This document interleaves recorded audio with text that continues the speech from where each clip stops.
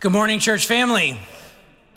It's good to be here with you today as we learn, as we grow. We're going to be going into Colossians chapter 3, so I invite you to open your Bibles if you have one. There may be one around you. If you don't, that's fine. You can open your phone app to the Bible as well and just get yourself to Colossians chapter 3. We're going to be following it.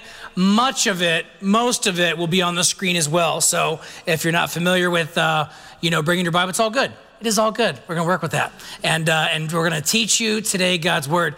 I didn't think about this first service, but this content today, this conversation is predominantly, let me back up. It's all for those individuals that are already saying, I am choosing to follow Jesus. It doesn't mean you can't learn. If you're not following Jesus, it just means that today is a heavy talk.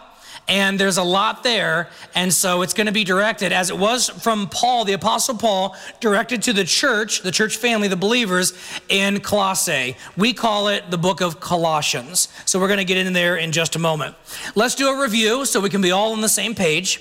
We're in a series right now, wrapping it up today, called Atomic. And the idea is that we all have these small atomic-sized habits that create big difference in our lives. And the first week, we looked at how we can spend more time with God, which goes along with our focus here, love God. How can I make it a habit to spend more time with God? And then we looked into what that looked like through Christ's transfiguration and our transformation, and how that all plays out. Spending more time with God, getting to know Him more. Last week, we looked at our big idea of make it a habit to invest in your relationships. And so week 1, looking at loving God. Week 2, looking at loving people. Now understand this is the absolute primary thing that we need to focus on every single day of our lives. Why? Because if we truly obey God by loving Him, we're going to love people the way that He has called us to love people. And then that will go into really making disciples. Because if we know what He wants us to do and how He wants us to do it, then it just kind of flows into it. Last week, we talked about how we spend a lot of energy, a lot of time, and a lot of resources into stuff and things. Why not invest that into something that really matters? Eternal, long-time relationships where you can really invest into people. And this week, we're going to look at how we can make it a habit to worship with your life. On the sign out there, it says worship is a lifestyle, not a day of the week. And that is so true. I need to be reminded of that because on Monday morning, when I get a case of the Mondays, I'd have a hard time worshiping God because it's Monday morning. I bet some people struggle because it was raining out today because I am over the rain. Are you not over there? I just want it to be nice out so I can go outside. I'm going to go play in the rain for crying out loud just so I can get out and be out there. And so we're going to learn today to make it a habit to worship with your life. Have you ever found yourself going into autopilot? You know those moments of autopilot where you're doing something and all of a sudden you go, wait, what? You're driving down the road, you go drive to work and for 20 years and then maybe you retire from that job or move on and then you start going somewhere else, but you're like, why didn't you turn? I don't know, I guess I'm going to work. You don't work there anymore. And so you find yourself in autopilot.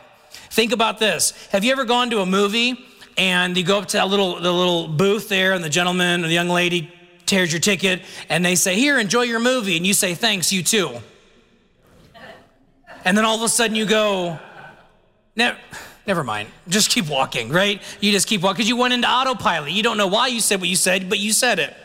How about walking up your stairs or going downstairs in your basement and all of a sudden you hit the bottom and you go, wait, why am I here? The autopilot. Or we're getting older and we don't acknowledge that, right? That happens. I've seen teenagers do that too. So let's be real. It happens to all of us. We go into autopilot.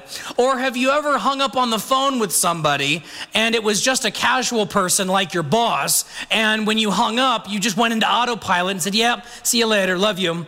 But, sir, like, how do you come back from that? You ever seen those movies where, the lady on the phone's talking to her boss, says, I love you, and he's all like weirded out by it? Went into autopilot, probably. It just went into autopilot. We do that. we go into autopilot and we're just kind of like, we just do things because it's a level of our subconscious that is so ingrained in us, we just start behaving without even thinking. What if, church, what if worship becomes something that flows out of us that's so deeply ingrained that we just almost do it with very little effort? Where not that we make it easy and it's just like, oh, I'm just gonna like automate my worship, but it's that you snap into worship without even really thinking about it. You get some really good news. Typically, you win the lottery, you get $1 million, and we wanna say, oh, thank you, God. And then we get some really bad news. We need to snap into still worship our good God. And imagine if it was so ingrained in you that you just did it. And you realize it's like somebody saying, hey, will you add me to your prayer list? I'm gonna be honest with you, probably the only pastor in the whole world that doesn't actually have a journal of prayers that I keep next to me all the time. I'm sorry, but when somebody says, pray for me, I'm grabbing you right there and I'm grabbing your hand. Let's pray right now. And as the Lord brings people to my mind, I stop right then and there. Let's pray right here and now. I have prayed in grocery stores while pumping gas. I have prayed in spaces as somebody says, hey, can we pray about that? And someone just backs up because they're not trying to be associated with whatever we got going on. Just this habit that you jump into these things. There's a passage in the book of Colossians written by the Apostle Paul that can help us figure out this idea of worship, what it really means to worship, and how we can make it like a for real habit, like a practical thing. I'm sure you've heard messages before that's like, all you need to do is this more and that more. And I'm sure that I've been the one to say those things. But we need practical, hands-on things that say, well, what does it look like to worship? What does it mean? Like, if I'm worshiping, what's going on? Like, what's happening? Am I supposed to throw a hand up? Am I currently worshiping? Like, do I close my eye? We're gonna walk through what this looks like through the book of Colossians. We're gonna read through all of this section, and then I'm gonna go back and I'm gonna pick it apart. So if you have a pencil or a pen or a highlighter and you wanna start drawing some stuff on it, today we are gonna get our Bibles messy. All right, so we're gonna jump in here. To start off, I'm reading the first few verses of Colossians. I don't have those on the screen because I didn't want them on the screen. And so I just wanna read it to you to start us in the process of Colossians chapter 3. So Colossians 3, starting in verse 1, just listen for a moment or follow in your Bible. Since you have been raised to new life with Christ, set your sights on the realities of heaven, where Christ sits in the place of honor at God's right hand. Think about the things of heaven, not the things of earth. That seems pretty simple. For you died to this life, and your real life is hidden with Christ in God. And when Christ, who is your life, is revealed to the whole world, you will share in all his glory. Now, in light of all of that, in light of the understanding that we have been raised to new life, believers, we are looking at Colossians 3, verse 5. There's going to be two powerful transitional statements we're going to look at. First, so put to death, and the second, put on. So we're going to talk about the things that we are to put to death, to take off, and the things that we are to put on. And these are the two categories. As a follower of Jesus, this is what it looks like to truly authentic be a living, Romans chapter 12, be a living and a holy sacrifice. Be a living sacrifice where you say, well, I want to do this. But if God says I should do this, then I'm going to sacrifice and deny myself that thing so that I can be obedient. It's very foreign in our language in the world because we're all so used to consumerism. And it's not that. It really is a family. It really is an understanding that our Heavenly Father leads us and guides us and instructs us because he cares for us, not because he's a dictator. He wants you to experience life to the fullest. Jesus even said that he came to do that. So, in light of the fact that you have been raised to new life, check this out. Colossians 3, verse 5. I'm going to read through all of it. and then we'll come back. So, put to death the sinful earthly things lurking within you. Have nothing to do with sexual immorality, impurity, lust, and evil desires. Don't be greedy, for a greedy person is an idolater, worshiping the things of this world. Because of these sins, the anger of God is coming. You used to do these things when your life was still a part of this world, but now is the time to get rid of anger, rage, malicious behavior, slander, and dirty language. Don't lie to each other, for you have stripped off your old sinful nature and all its wicked deeds. Put on your new nature. There it is, put on your new nature and be renewed as you learn to know your Creator and become like Him. In this new life, it doesn't matter if you are a Jew or a Gentile or circumcised or uncircumcised, barbaric or uncivilized, slave or free. It doesn't matter. He's trying to encompass all this. Christ is all that matters. Wow, say that with me. Christ is all that matters, and He lives in all of us. Since God chose you to be the holy people He loves, you must clothe yourselves with tender-hearted mercy, kindness, humility, gentleness, and patience. Make allowance for each other's faults and forgive one another who offend you. Remember, the Lord forgave you, so you must forgive others. Above all, clothe yourself with love. Somebody say love, which binds us all together in perfect harmony. And let the peace that comes from Christ rule in your hearts. For as members of one body, you are called to live in peace and always be thankful. Let the message of Christ in all its richness fill your lives. Teach and counsel each other with all the wisdom He gives. Sing psalms and hymns and spiritual songs to God with thankful hearts. And whatever you do or say, do it as a representative of the Lord Jesus. Other translations will say in the name of Jesus, giving thanks through Him to God the Father. Heavenly Father, in the name of Jesus, we have heard your word and we're ready to dive into it. Give us ears to hear and spirits that are patient and bold in Jesus' name. Amen. All right, we're going to jump into this and we are going to talk through this a little bit here. So, put to death is the big phrase, the starting one, put to death. So, in light of the fact that you have been raised to new life in Christ as a follower of Jesus, put to death the sinful earthly things lurking within you. Things that used to be a part of your ongoing behavior, like somebody that would be able to... You've heard the phrase functioning alcoholic. Have you heard that before? That's the only thing that comes to my mind when I think about like you're functioning with your sin. You're functioning with a behavior that you've always functioned with. And so what Paul is telling the church of Colossae here is you actually need to put that to death. It's like a part of you, like your arm or your leg that's always been there. And it's just been working with you. And so now you're following Jesus. It's still there though. So now we have to put to death, and we're commanded to put it to death, which means we can in Christ actually put these behaviors to death. Have nothing to do with sexual immorality. Now, the Greek word here is porneia. I would imagine in your intelligence, you can figure out what English word we get from porneia. Shake your head if you understand. Nice. This is talking about anything to do with promiscuity of any and every type. Marital unfaithfulness, this idea of fornication, which that word's very popularly used within the King James Bible. And of course, that means two people not married, engaged in married behavior. Now, again, I'm not here pointing fingers. I'm here explaining what it looks like to follow Jesus. That's what we're doing here in Colossians chapter 3.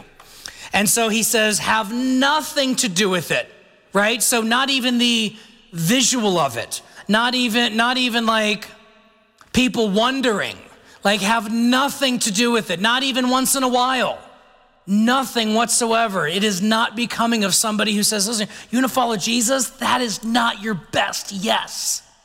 That's what's actually destroying you. It's not a list of do's and don'ts. It's a matter of the best things moving forward that are for your life. So we're going to put these to death, have nothing to do with impurity, lust, and evil desires. Now we're talking about foul, rotten, poisonous thing, figuratively speaking in a way, this inner malice flowing out of a morally rotten character. Like there's, and then the things that we get into that are also levels of addictions also. Picture, if you will, for me, has anybody in here ever tried to grow tomatoes? Raise your hand, grow tomatoes. Okay, great. You ever have that rotten part at the bottom that I can't figure out how to stop, and you spray it with all the stuff and you have the rotten part? And so you look at it and you're just like, man. And so what do? You got to cut that part off. You don't put that part on the sandwich. You take that and you're just like, I'm not going to use that part. That's the idea, is you're cutting it off. You're getting it out of there. It is filthy. And we're not just talking about lust and the idea of intimacy, those types of things. We're looking at it in the sense of, which I misused that word. I'm just being sensitive to some of the ages in here. So just trying to understand that lust is also after things, right? So I lust for stuff as well. And he says, don't have anything to do with any of that. And then he goes on and he says, now, of course, lust can also lead us into this next portion. Check this out. Don't be greedy. For a greedy person is an idolater, worshiping the things of this world. Paul doesn't pull any punches here, right? He says, don't be greedy, because you're actually idolizing those things, that stuff, that money. Because these sins, now, you know anything about the structure of sentences? If you just look in the English here, because of these sins, the previous ones that were listed, the anger of God is coming. He's not mad at you and me. He's mad at sin. He's against sin, burning anger of the sin. And as followers of Jesus, Romans 6 and 7, you can choose to sin or not. And so he says, take these away. Get these out of your life, believer. You used to do these things when your life was still a part of the world.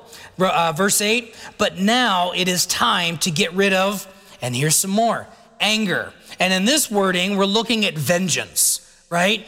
Getting back at that person. They're going to get what they deserve. And your heart posture is just mad and angry. That's why we learn that vengeance is mine, says the Lord. Because he can operate in any sort of anger, in his divine anger, in his divine vengeance. He does that. We're not God, he's God. He can do it without sin, we cannot. That's why we lay it on him, and we have to constantly give it to him. Also rage, but now it is time to get rid of anger and rage. This idea of rage, you ever see somebody, the Incredible Hulk? He gets mad and he starts raging, right? Hulk smash. And then he goes around and he's punching stuff and he starts raging. And we're told that we're supposed to have self-control. We're not supposed to go into this rage where we're, right? And we have these intense emotions that we don't control. Apparently in the church of Colossae, we had some people running around that were acting this way. And they were raging out against each other. And then he says, now it's time to get rid of malicious behavior. This is hateful behavior. This is the stuff, give you an example, as we've done before. Think for a moment of that individual that if they came to your house and knocked on your door today, you would slam the door in their face. Got them? When we act towards that person, we are acting in a sense of hatefulness. And as believers, we are called to offer forgiveness. Now, again, that doesn't mean the relationship is completely restored. It just means that you're not living with the bitterness of the offense. And so we got to let go of those things. We got to move on from those things. Why would you hold on to something that they don't even know they did probably? And then you just keep reliving that. I have spent time in my life reliving conversations, hateful talk, all those things. And I would play, you've done this before? Where you're replaying the conversation. You ever get in an argument with the person that's not in front of you? Right? You start arguing that conversation all over again. You haven't seen this person in years and you're going, well, I can't believe they said that to me. What I should have said was, and we keep it going so long. Man, we've got to keep, how I do it is when it pops up, man, I don't play with that anymore. In Jesus' name, I am not focusing on that. And when the noise up here gets louder, I get louder out here. No, in the name of Jesus, I am not going to focus. I am not going to focus on that. I am not going to think, and I will tell myself, Lord, we are not going there again. People driving by me, sitting at a red light, probably think I'm crazy, but I am not going to allow that to control me any longer. And the Spirit that lives inside of me is the only reason I can even do that. So malicious behavior, slander. This has to do with exchanging what God says is bad and calling it good, or vice versa. Slandering the truth. So we know in our culture that we have a lot of this going on, where there are things within Scripture that people are trying to redefine. And so there's a level of slandering and saying, and this is nothing new. At the very beginning of creation, we experienced this, where Satan would talk to Eve and was talking to them and said, did God really say, oh, you're not gonna die. It's not that big, playing it off like it's not a thing. And then here we are. Sin enters the world. Slander is a big deal. And dirty language, abusive. We're talking specifically about abusive language, filthy speech, foul, obscene type of things, that type of language. Now, I'm not sitting here telling you you're going to be a better Christian if you stop cursing. I'm not saying this. What I'm saying is that when you are filled with the Spirit of the living God, you want to present yourself in such a way, not in a fake way, but in a real way, that you honor the Son of God, so that with the things that come out of your life, or the tongue has the power of life and death, that you speak life in every way. In no time has there been a time where somebody has dropped an F-bomb and it has filled you with life. Let's just be real.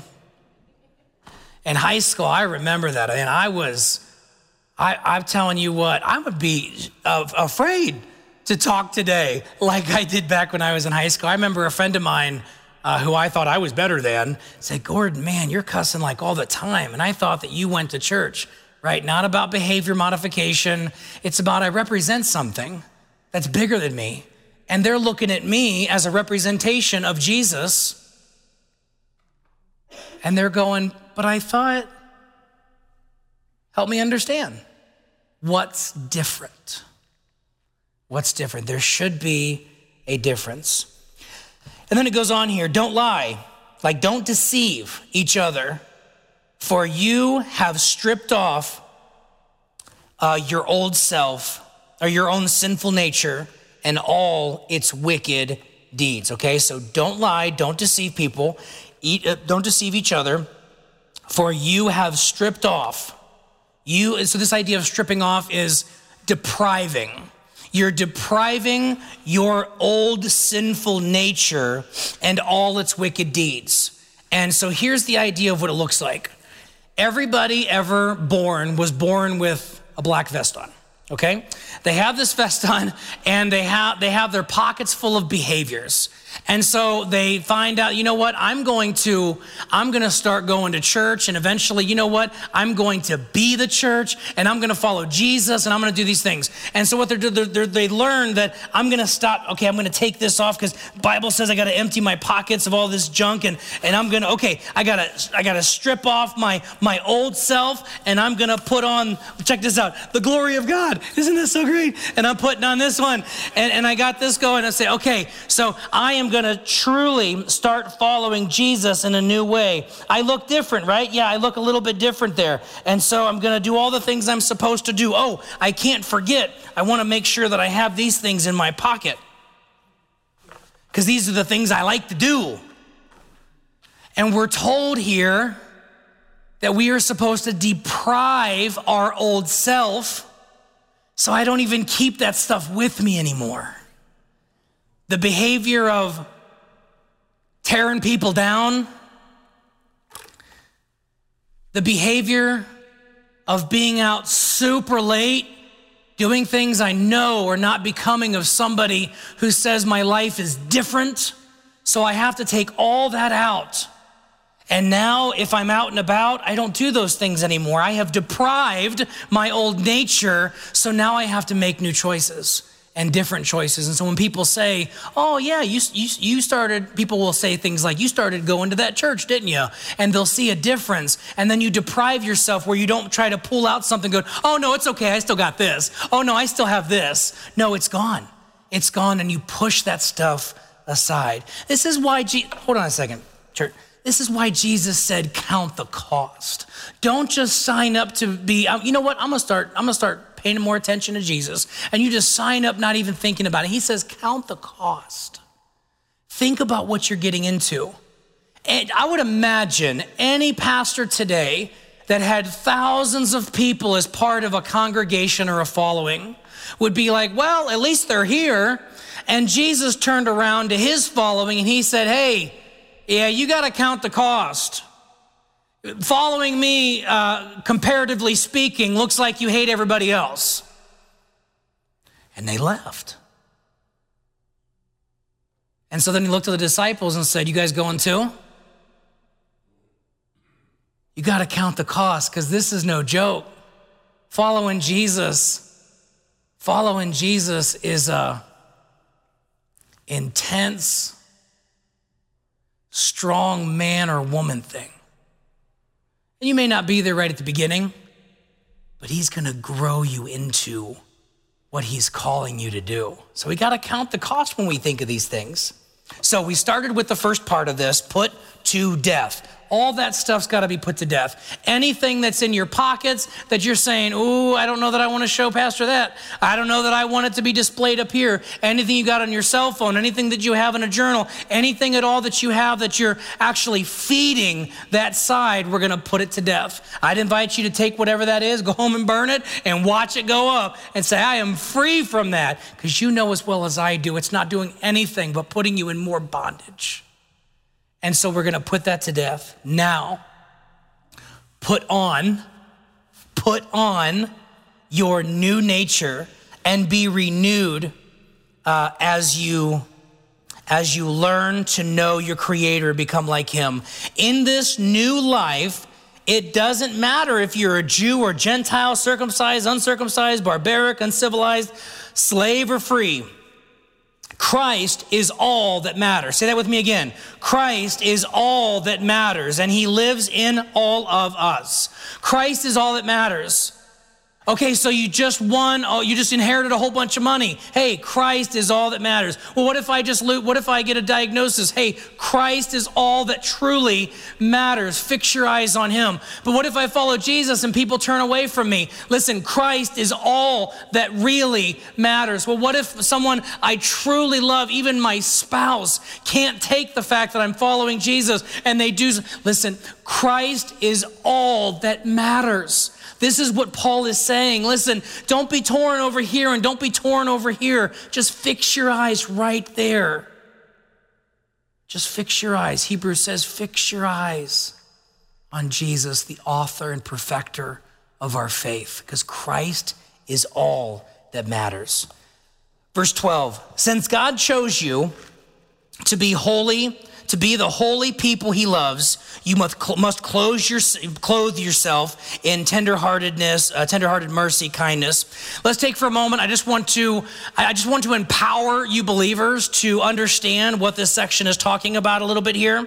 Since God chose you, oftentimes we can be confused or we can be afraid of this concept of God chose you. So let's talk about this for just a moment.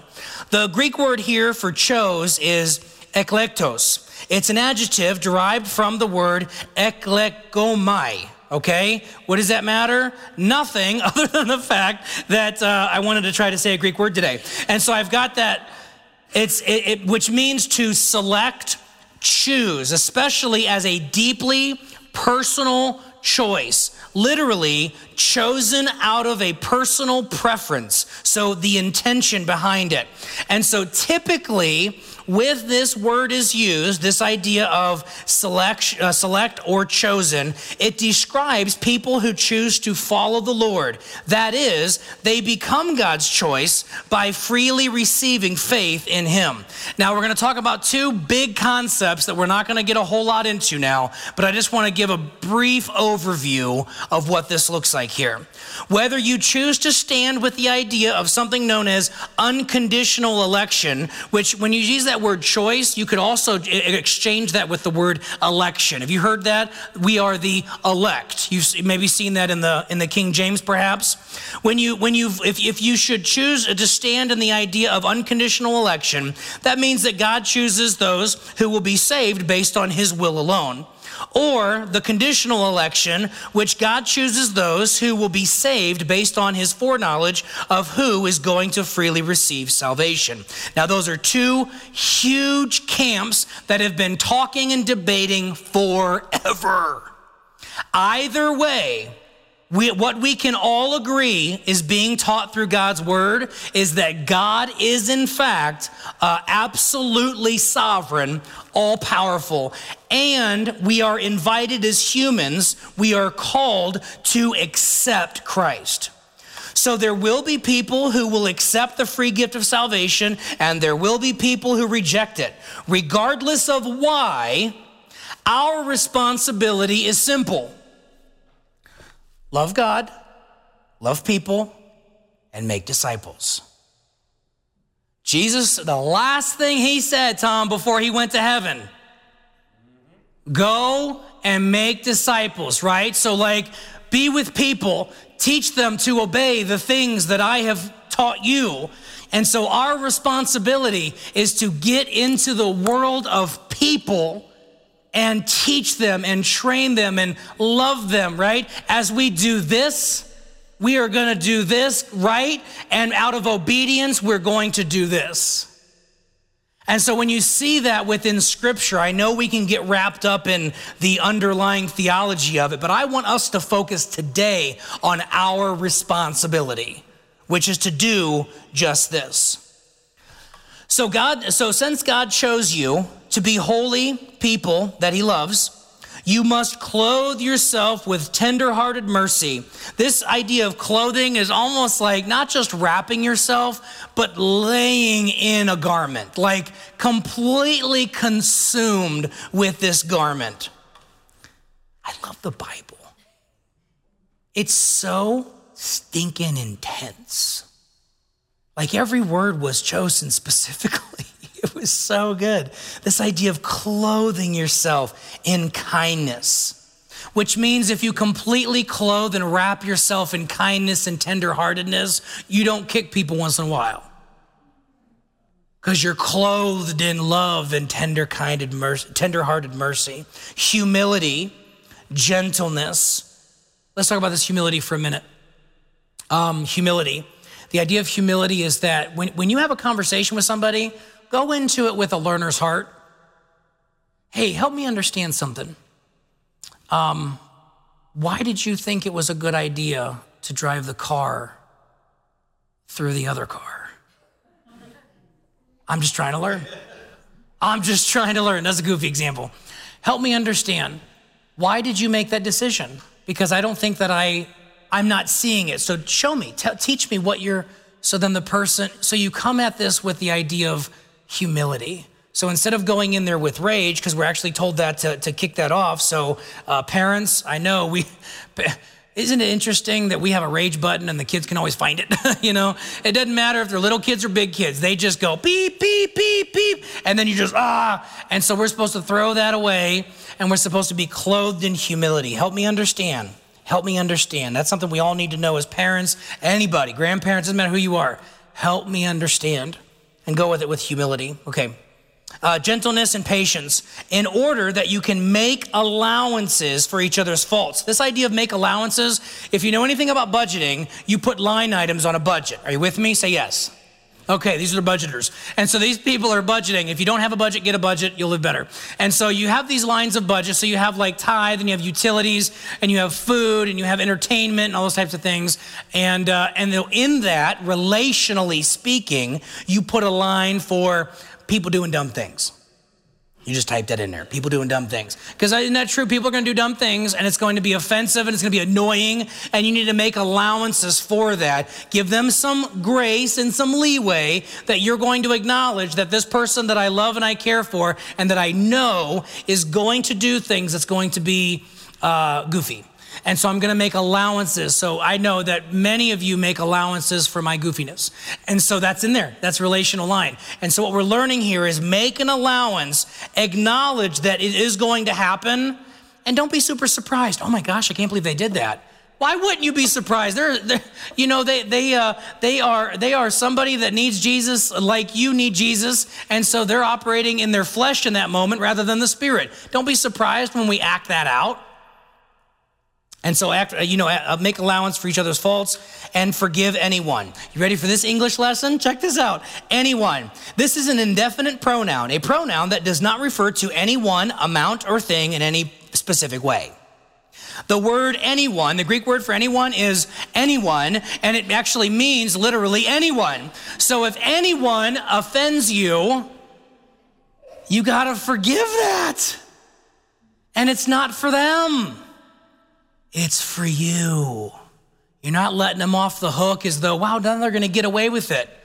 Well, guess what? It's not them getting away with it. You forgiving gives you sleep back at night. And so consider what you're doing to your own spiritual growth by not doing that. So forgive anyone who offends you. And listen to this. I got it all underlined and everything. Remember, the Lord forgave you. So you must forgive others. Above all, meaning on the basis of this, clothe yourself. They keep telling us to clothe ourselves, wrap ourselves, cover ourselves with love, because love is which binds us all together in perfect harmony. And let the peace of Christ, the peace that comes from Christ. I memorized it in a different version. Sorry, so I keep saying it wrong. And let the peace that comes from Christ rule in your hearts. For as members, like body parts, legs, such like that, we are of one body. You are called to live at peace. So take a moment, look to the person to your left, believer. Look to the person to your right. You're supposed to live at peace with that person. I know, they get at you sometimes. They bug me too. And so here's the reality. As the church of Jesus, we are called to live at peace, not perfection. We are called to live at peace. Live at peace. You know the difference between peace being in your home and not. You know the difference between walking in here and being at peace with everybody and not. Because you know that moment you don't have peace is that person you avoid. Because you don't have that peace. I'm trying to intentionally run into people I have issues with because I need to get peace. And so I'm just going to walk into that awkward. I will step into that awkward because I just want that peace. And so I do everything that I can to live at peace. Verse 16, let's wrap this up. Let the message about Christ, this embodying idea, like a statement or a speech, this message about Christ, this good news, let it, in all its richness, fill your lives. Filling your lives is the same idea of inhabiting one's like personal residence, like having a home. Let this message be at home within you. And then Christ will make his home in your heart as you trust in him. That's what we say every Sunday after we're done. It will be like this home inside. And whatever you do, verse 17, do it as a representative. Most all the other translations will say in the name of, basically saying that when you leave here today, if you're going to call yourself a believer, a follower of Christ, you're taking with you the reputation of Jesus. The one that lived a sinless life, died on the cross, rose again, went to heaven, promised he'd come back. And when you leave here, even sitting here, you represent him. So I tell my kids, hey, when they go leave, I said, hey, remember your Hayberg. Don't embarrass me and don't embarrass Jesus. Little teasing, kinda, right? You represent us. Know that you represent a family. You represent a people. You represent a community. You represent a faith. If only we would have this autopilot of David. In Psalm chapter 63, we learn about this. You see, Charles Spurgeon adds, we are told that among the primitive Christians, it is decreed that no day should pass without the public singing of this psalm. Listen to David's heart in this psalm. O God, you are my God. I earnestly search for you. My soul thirsts for you. My whole body longs for you in this parched and weary land where there is no water. I have seen you in your sanctuary and gazed upon your power and glory. Your unfailing love is better than life itself. How I praise you. Now, in this poetry writing within the biblical context, we're understanding that he says that your unfailing love is better than life. It's an imagery that we get that even in death, God's love is better. During COVID, and especially during like the heaviest times, and I'd have one-on-one conversations with people, I would just casually, not pointing anybody out, I would just casually say things. And the one thing that I would say consistently is, listen, death for a believer is not the worst thing. We need to keep focused on the truth. Is it hard? Yes, it's terribly hard because those that left behind will grieve extensively. But when you leave this world for our real home, because we're just here, we're just hanging out and for a time, we have rented bodies for this moment, but yet we are longing for a place that is with God rather than without God. And so even with COVID, you can be careful, but you don't have to be afraid. You don't have to be afraid because as a follower of Jesus, there is so much more yet to come. So much more. So be encouraged. Your unfailing love is better than life itself. How I praise you. I will praise you as long as I live, lifting up my hands to you in prayer. You satisfy me more than the richest feast. I will praise you with songs of joy. I lie awake thinking of you, meditating on you through the night, because you are my helper. I sing for joy in the shadow of your wings. I cling to you. Your strong right hand holds me securely. But those plotting to destroy me will come to ruin. They will go down into the depths of the earth. They will die by the sword and become the food of jackals. But the king will rejoice in God. All who swear to tell the truth will praise him, while liars will be sentenced. David says, I will praise God because God's love is better than life. And so when we do this thing of loving God and we really begin to dive in here, we begin to see ourselves kind of morph into this. Now we're loving people the way that God has instructed us to love, because the only way we can love the way God has instructed us to love is if we are truly loving God, because this is the sacrificial divine love that we can't do without the Spirit of God. Do you get that? Do you understand that without him, it stops? Period. So we love God, we love people, to make disciples. So the past couple of weeks, we've talked about habit stacking. Take a habit you're already doing. Take a habit you're already doing, and we stack another habit on top of it. So that way we can make a habit of spending time with God, which was week 1. Make it a habit to invest in your relationships, which was last week. Just take a habit you're already doing. I'm not saying stop or change yet. I'm saying add the habit. And then this week, make it a habit to worship with your life. And here's why. James chapter 2. What good is it? Ella just read this for us a little bit ago. What good is it, dear brothers and sisters, if you say that you have faith but don't show it by your actions? Can that kind of faith save anyone? Suppose you see a brother or sister who has no food or clothing and you say, goodbye and have a good day, stay warm and eat well, but then you don't give that person any food or clothing? What good does that do? So you see, faith by itself isn't enough. Unless it produces good deeds, it is dead and useless. You don't have to do good deeds to be loved by God and received by God. We do good things, good deeds because we are loved by God. You don't have to earn it. You do it because out of thankfulness and gratefulness and honor and everything that binds together in love.